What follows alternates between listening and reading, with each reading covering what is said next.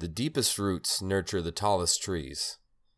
Just like the arrow that flew the greatest distance must first have been pulled back the farthest. As you feel yourself being left behind, falling down and pulled back, that's the moment you must be ready to soar the highest.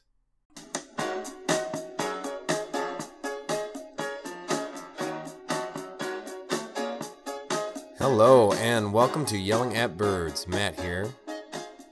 I'm happy to have you here, and I hope you're having a great week so far. It's Wednesday. Well, late Wednesday. So I hope go out and find yourself a mic so you can tell them it's hump day. Go ahead. I'll wait. Mike. What day is it, Mike? All right, welcome back. So tonight I just wanted to talk a bit about myself and recent feelings I've been having, and my hope is that you can hear something that you relate to, and that how I and you can relate to it, and that how I even, if only for a moment, learned to center myself in the face of feelings of anxiety and powerlessness and other overall quote-unquote shitty feelings. So these past few weeks, I've been focused a little too much on things I can't control. Now, for a long time, not doing this was a strength of mine, or became a strength of mine. I guess I put myself in so many challenging situations that I had grown accustomed to accepting what is, and not really stressing about things already set in motion, and things that were beyond my immediate control. But in doing that, I don't think I was giving myself enough credit, or maybe I was just being lazy. Because there's a lot more, I believe that there's a lot more in our control than what we would like to accept. I'm thinking for me it wasn't really about accepting things that were out of my control, and more about limiting my effort shrinking my zone of control. The hell does that mean, Matt? It wasn't really about accepting things that were out of my control. It was more about limiting my effort by shrinking my zone of control. There you go. That makes more sense. It was things like the amount of time I have, financial situations, legal troubles, feelings of just needing to stay under the radar and get through these few tough weeks, which turned into months, which turned into years.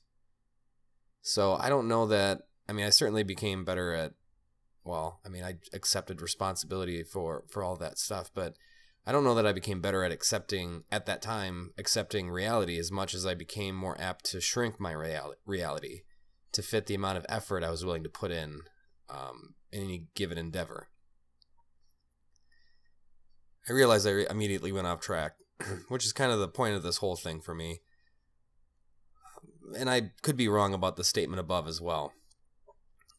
All I know, excuse me, as I continue to grow, the less I really needed. Sometime, and maybe I put myself in a position to where there was more things that I needed I just didn't have access to because of the situations I would put myself in, and the maybe the amount of effort I was willing to put in. But nevertheless, the less I need, the more I grew, the less I knew I really needed. Sometimes the most important aspect of developing and growing is cutting away anything that truly does not matter. The more I learn, the more I experience in this world, the more things I've realized truly don't matter. Sure, there's a lot out there that feels nice, validation, approval, popularity, etc. But those things aren't really needed. They're just kind of icing on the cake. A giant house, stacks of money, fame, those are also nice, I guess, but those things aren't even real and have nothing to do with feeling human, which I believe is important. Not real, meaning that none of those things really exist in the natural world. They're all just things that we've created during our cultural revolutions on this planet. And that can change as we continue to advance. Even characteristics we would attribute to what makes us human beings can change as society changes. And that's obviously something I'm still sorting out and feel like I'm ill-equipped to get into that at this moment, that breakdown of what makes us human. And I don't know that really matters, but it's just something that's kind of interesting to me. And I'm you know me. They call me Whiskers because I'm a ponderer. But like I said, that might not really matter. The whys and hows of the world. What really matters is what we do with the information we have. And I guess that guides me back to my original intent. Things have been, to put it mildly, a little bananas lately, for a while now.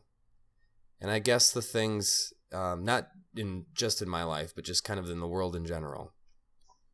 And I guess the things I have no control over, that have been controlling my emotions and controlling my energy, have been wrapped up in that seemingly ongoing and oncoming chaos. What seems to be a growing unrest, growing conflicts, and growing suffering around the nation and around the world makes me, obviously I wasn't there, but makes me think of what it must have been like around the time of, I guess most recently, Vietnam. Civil unrest. We're involved in conflicts that we're not all on board with. This is tricky. It's hard for me to fully articulate what I'm feeling and how it's all connected in a way that even I understand, let alone to any of you. And I guess that's one of my other struggles too, is sorting out the world of chaos that's in my brain. And it's kind of a fun game, but it's tiring after a while. Putting it simply, it just leads everything that's going on in the world just leads to in general, a Matt feels shitty vibe.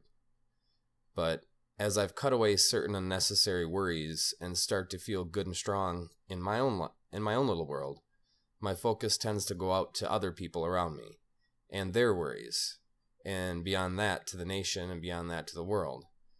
When that happens, I think about how certain things that seem so simple for me to grasp after I forget that it took me a long time to get there, like what does and does not matter, and what we are here to do, or at least should be here to do. And I take a bird's eye view of the world, seeing generation after generation of wars, wealth, struggle, suffering, conquering, advancement, death, hope, empires, all meeting the same end. And I think about all that's happening now and wondering what the hell we're doing this for. Not the existing bit, but the fighting and clawing for a little more money, a little more room, a little more time, and a little more anything, when we all wind up in the same sized hole in the ground. And all along we had, and still have, the choice to create whatever world we want. So I think about that and let it drag me down, that we still choose to give so much time and so much blood to this overall meaningless struggle for wealth and power, to this meaningless struggle to grab more land, more resources, more entertainment, more fame, all for what? Is it enough to be remembered for a little bit longer in the speck of time that is our history? I'm guilty of it too. I'm certainly guilty about what causes me stress. And maybe that's it. Maybe it's because I allow myself to feel locked in this repeating cycle of work, sleep, and consumption as the days and years pass by. I continue repeating the same routine, wishing, waiting, and hoping that the world would just get it sometime. But what I'm really waiting for is that I'll finally get it. That nothing changes on its own. That the path will never just present itself to me, and it's up to me to create it. And that's how I at least for a moment, get myself out of those little depressive funks. Because it's just a shift. My focus shifts more from the wishing, the waiting, and the hoping that the world wasn't this way, and that we weren't locked in this struggle to gather meaningless resources, and that we would all just open our eyes and start realizing that we're all in that struggle, and that we're all here at the same time to create the world we want to live in. That we don't have to just accept the world for what it is, and that if we want it to be different, for the path to be better, we have to create the path ourselves.